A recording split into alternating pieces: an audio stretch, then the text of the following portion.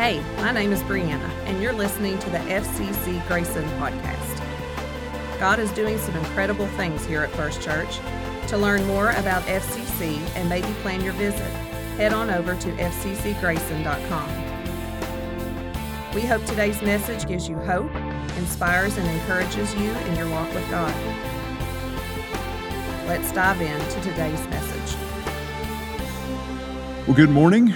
Welcome to First Church of Christ in Grayson. We're glad that you're watching along with us. My name is Ben James. I'm the senior pastor here at FCC. During our message this morning, if you'd like, you can follow along at fccgrayson.com, and you can just go to the message notes portion of that. In that section, I will have part of my outline there, and you can add your own notes to it. And at the end, you can send those via email to yourself to have for a later date if you'd like.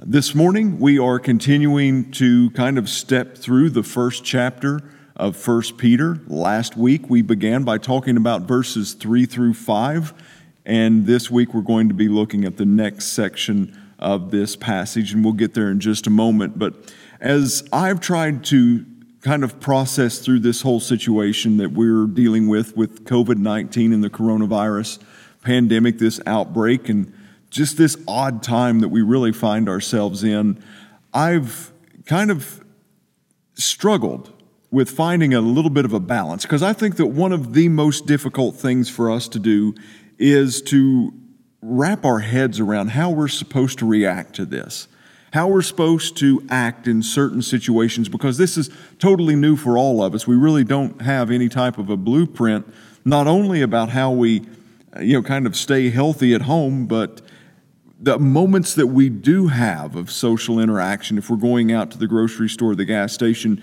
it feels new that way too. And it's hard to balance, and it's difficult for us to learn how to, maybe the best word is manage ourselves in this situation. And I think that most people are struggling to find a balance and believe that, it's either going to be facing this thing from a realistic viewpoint or looking at it from a faith standpoint. And most of the time people feel like that this is an either-or thing, that it's either I approach it from a realistic standpoint or that I primarily view it through a faith standpoint. Now, if you've been a follower of Christ for any length of time, then hopefully on some level there's a realization to you that you understand that through trials, through difficult times, and even through this time, this isn't an either-or thing. Faith in Christ does not require us to compromise our view of reality of what is taking place around us. And being someone who may look at a reality that's around it doesn't mean that we're compromising our faith. And I think that this is what we begin to see here in the next section of 1 Peter, because in a biblical sense, we have to embrace a reality. Because the Bible is full of people and men and women, godly men and women, who face trials, tribulations, difficult standpoints, and it instructs us on how to go through these situations, because the Bible does not deny that there's pain in this life, that there's grief in this life, that there's depression and these things that come upon us. It doesn't deny that we go through any of these things. Yet at the same time, it instructs us that we should have genuine joy in the Lord no matter what we're facing. Paul, who is one of the early apostles and who wrote the majority of the New Testament, 13 books to be precise about it, he writes in his first letter to the church in Thessalonica in chapter 5 of 1 Thessalonians, he says, "Rejoice always."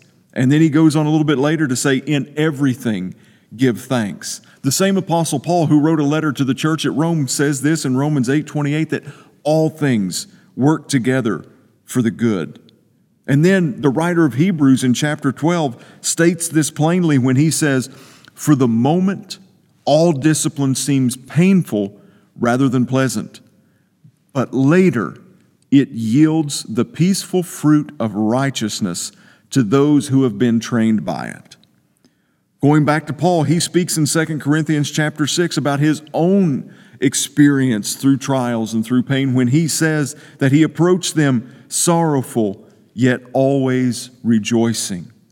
And the Apostle Paul would have been considered an authority on navigating difficult times and trials and sufferings and tribulations in your life, because from the moment that he said yes to Jesus Christ, he faced difficult times and circumstances until he took his last breath.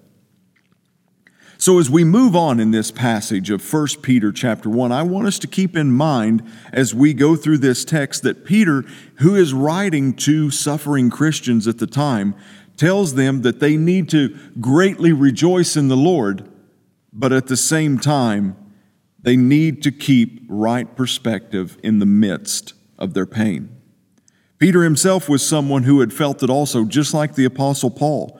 After being flogged and warned never to speak again in the name of Jesus, in the book of Acts, it says that he was part of the group in chapter 5 that they went on their way, rejoicing that they had been considered worthy to suffer dishonor for his name.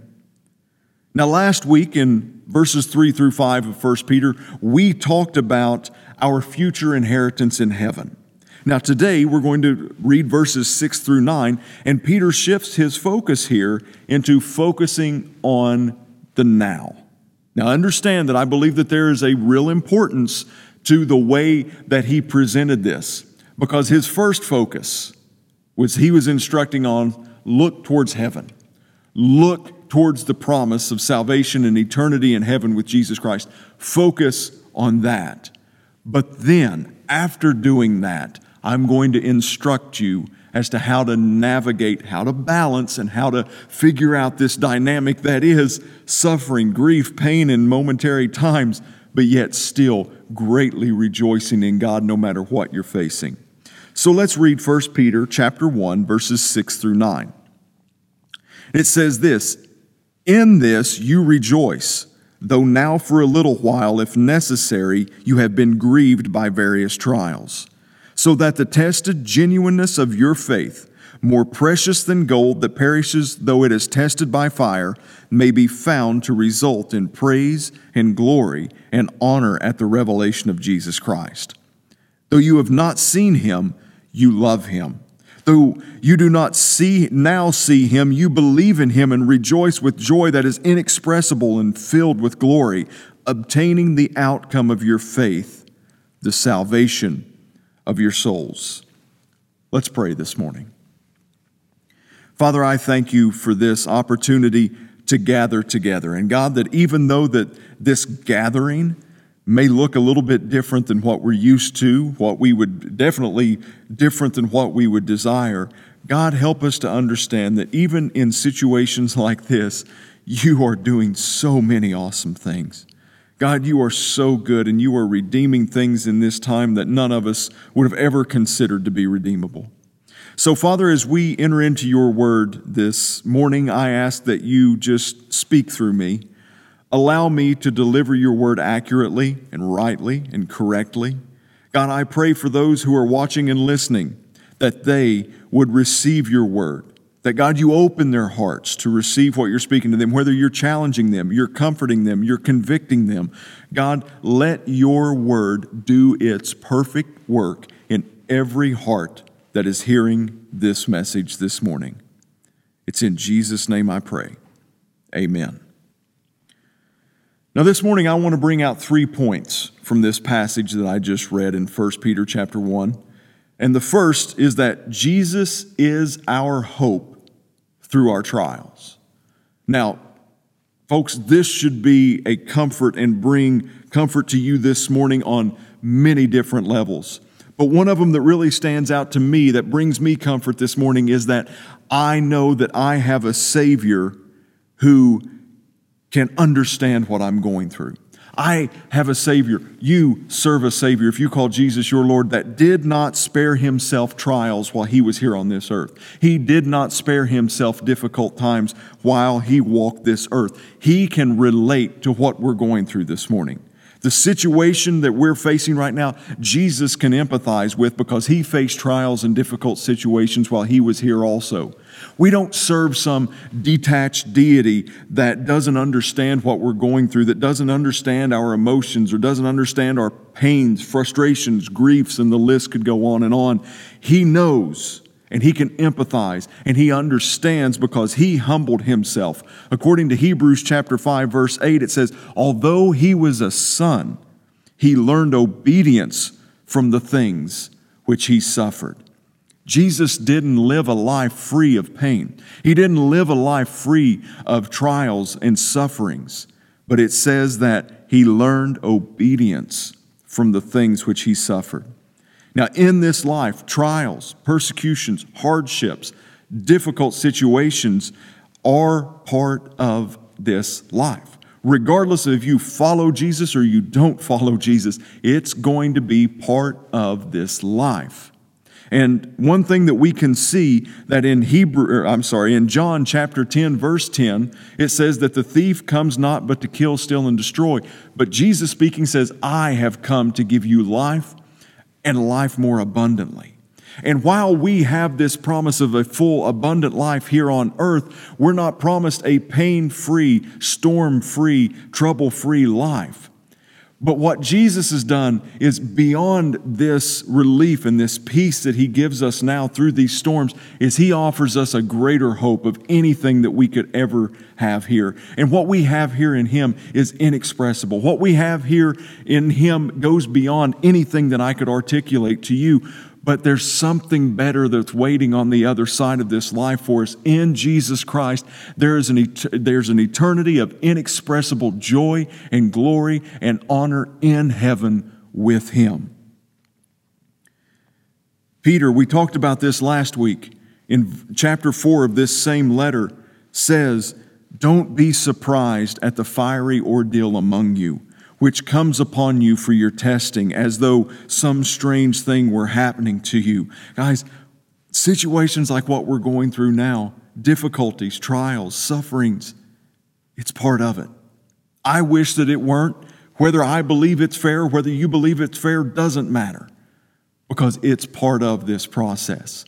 And really, I think that if we're going to all be honest and transparent this morning and think, okay, but why? Why is this necessary? Why do we have to face these things? Why does God take us through trials? Well, I think that question leads us to the next point in this passage, which is when we go through trials, it renews our faith.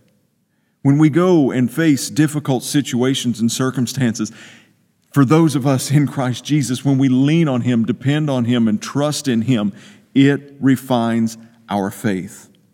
In this passage, it shows us this refining process, and it does so in three ways. Peter shows us the purpose of trials. He shows us the perspective that we need to have in order to walk through trials. And then he gives us a glimpse of what the final product of our trials should be. And the purpose of trials, we find in verse 7, is to refine our faith. And it begins with, so that. Okay, so that what? Well, when we see and look back into verse 6, it's the various trials that we're facing.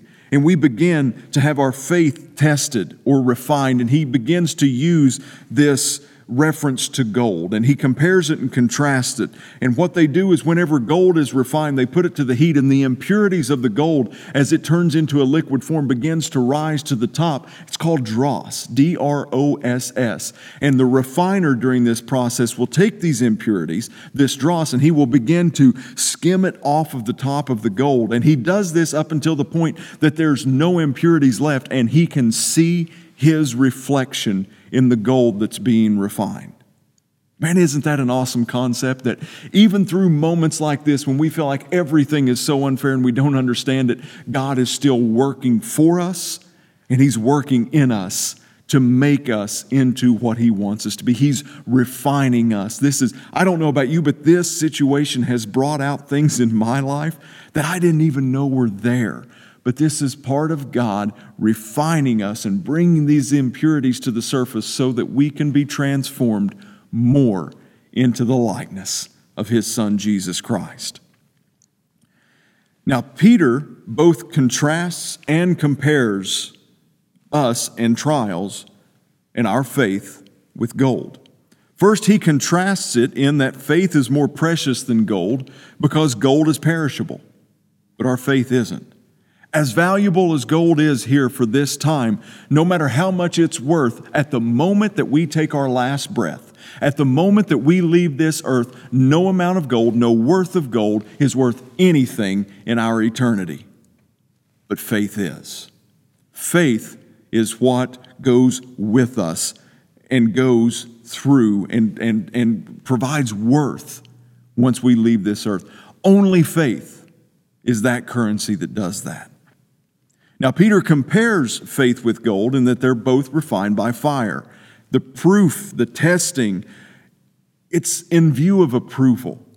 As God refines us, He's proofing us, He's testing us, He's bringing these impurities to the top like I talked about earlier.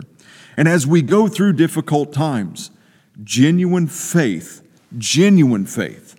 will grow stronger, not weaker, through anything that we face.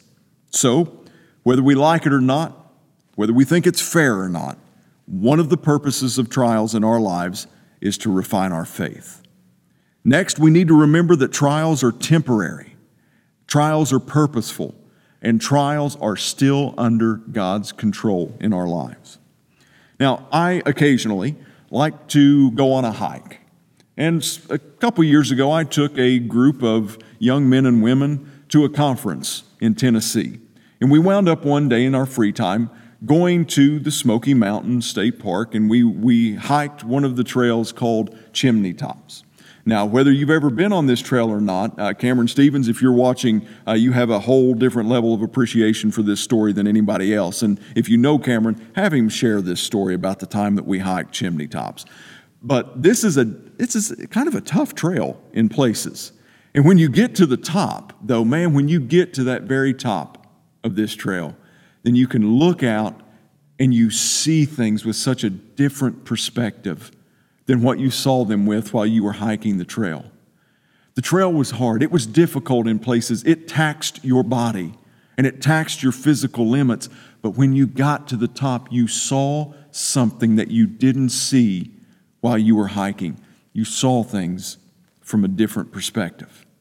And I think that's the same thing that through our trials that we experience in God. When we stay true to Him, when we stay focused on Him, when we continue to move forward, no matter how difficult the situation, no matter how difficult the trial we're facing, when we see things through God's perspective, we can see that these trials are temporary. It says in Scripture, it says in this passage, for a little while. Oh, okay, thanks, Peter. For a little while, huh? Well, I've been in this trial for months now. I've been in this particular trial for years now. I've been in this particular test for decades now. For a little while? Yeah, for a little while, because in terms of eternity, our life, according to James, is just a mist. That's a little while. Paul expresses this thought in 2 Corinthians chapter 4, verses 17 and 18. He says, For momentary, light affliction is producing for us an eternal weight of glory far beyond all comparison, while we look not at the things which are seen, but at the things which are not seen. For the things which are seen are temporal, but the things which are not seen are eternal. Our present trials, our present situation and difficulty, no matter how great they are in our lives, pale in the significance of the light of eternity. Thus, having said that, in the midst of our pain, that's how we can have great joy if we will focus on the momentary, short period of time that this suffering brings us and focus on the eternal glory that we will be able to participate in heaven with Jesus Christ. Peter also adds perspective by saying that trials are necessary. They're necessary. And just as we saw with faith perspective, with the temporal things, we have to go through these things. I don't understand why. I'm pretty sure that even if I knew the why, I wouldn't like it. But it's necessary. And I think Charles Spurgeon is right when he says that not only the trials, but also the distress is necessary. He argues in his writing, The Christian's Heaviness and Rejoicing, that it is needful that sometimes a Christian spirit even be downcast. Christ experienced distress even unto death in the Garden of Gethsemane. If a Christian doesn't go through those times when they are distressed, Spurgeon argues, they will grow proud, and they won't be able to relate to others who suffer, and they will miss lessons that we learn no other way. The third perspective that Peter offers is that trials are under God's control. This is the overall implication of this text here, that God is using trials as a goldsmith, watching the molten metal, skimming off the top until he sees his image in there. And to know, and to embrace that God is sovereign is a truly great comfort when we're going through trials. Brothers and sisters, rest assured, He has not forgotten you. He's not abandoned you. He wasn't asleep. He's not been on vacation. He's not been checked out through this whole time of this coronavirus. He's working all things, which includes our trials, for good according to His plan. So the purpose of trials is to refine our faith. The perspective we need in our trials is that they are temporary, they're necessary, and they're under God's control. Thirdly, this morning, our joy in our trials comes from looking to Jesus. Verse 6 says, "In this you rejoice." In what? In what? He's coming off of verses 3 through 5 here. In this you rejoice. What he's talking about here is our trials. We rejoice in our trials. Why? Because the salvation that we talked about last week described in these passages, that even though we're in a trial, we can look to Jesus and we will have inexpressible, glorious joy that floods our soul right there in the midst of looking to Him. How? Very quickly this morning. Number one, we look to Jesus with faith. And faith is actively choosing to trust God in spite of any circumstance. Faith is not an automatic response. In the time of our trials, we need to bring to our remembrance scripture such as Matthew 28:20, when Jesus said He promised to be with me even till the end of the age. And in Hebrews 13:5, where it says He promised never to leave me or forsake me. So in those things, we lay a hold of our faith by what the Word of God tells us, not by what we're feeling or not by what we're facing currently. Secondly, we look to Jesus with hope. In the New Testament, there are 3 tenses of our salvation. One is that we can truly believe in Christ. We can say, I've been saved from sin's penalty.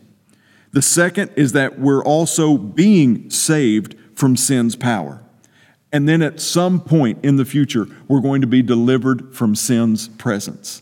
It's a past, present, future deliverance of our sins, and that's the hope that we have in Jesus Christ. We have been set free from sin. We are being set free from sin, and then we will be permanently set free from sin when Christ returns.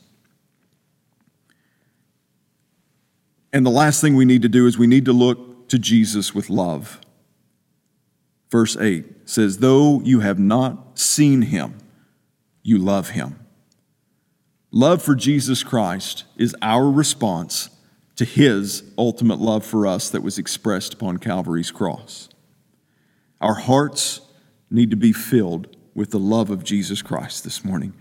We need to have hope in Him. We need to have faith in Him because this fiery trial that we are experiencing and going through requires it.